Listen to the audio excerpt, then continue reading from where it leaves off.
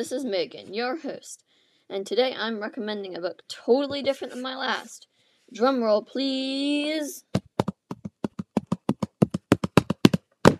Skullduggery Pleasant by Derek Landy.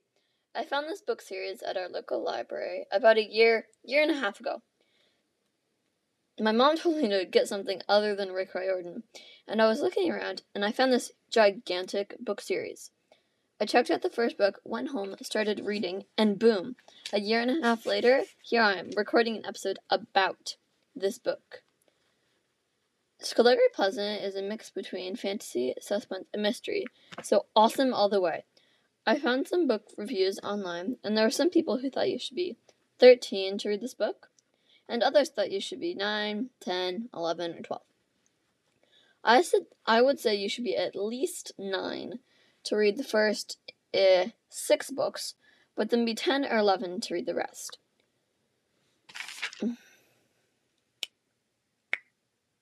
So, the main characters. They are Skullduggery Pleasant and Valkyrie Kane.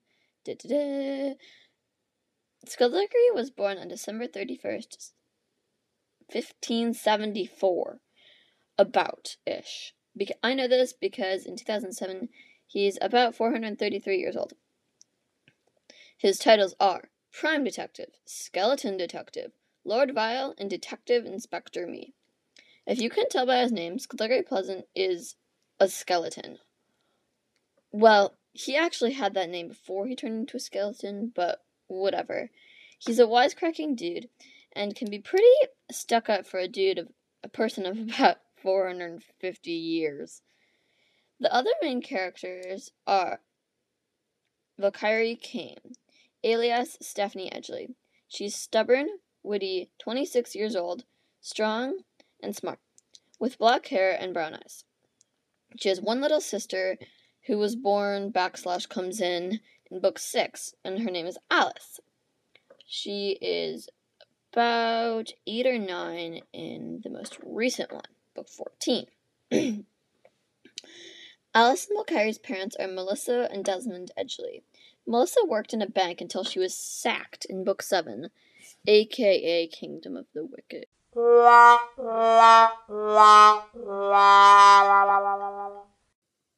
Desmond is forgetful and thinks he's hilarious. Here's an example from book 1. This excerpt is from book 1. They left for the solicitors at 10:15 the next morning, 15 minutes later than planned, thanks to Stephanie's father's casual disregard for punctuality.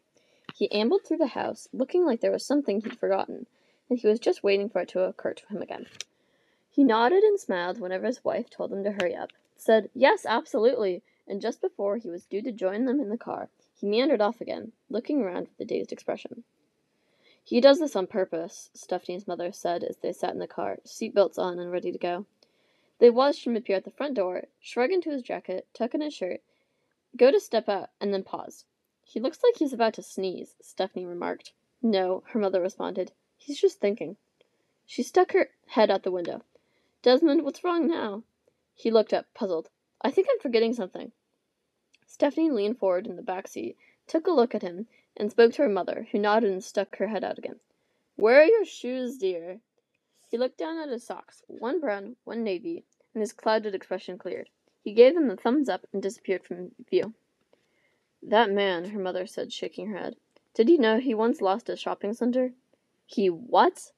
"I never told you that. It was the first big contract he got. His company did a wonderful job, and he was driving his clients to see it, and he forgot where he put it.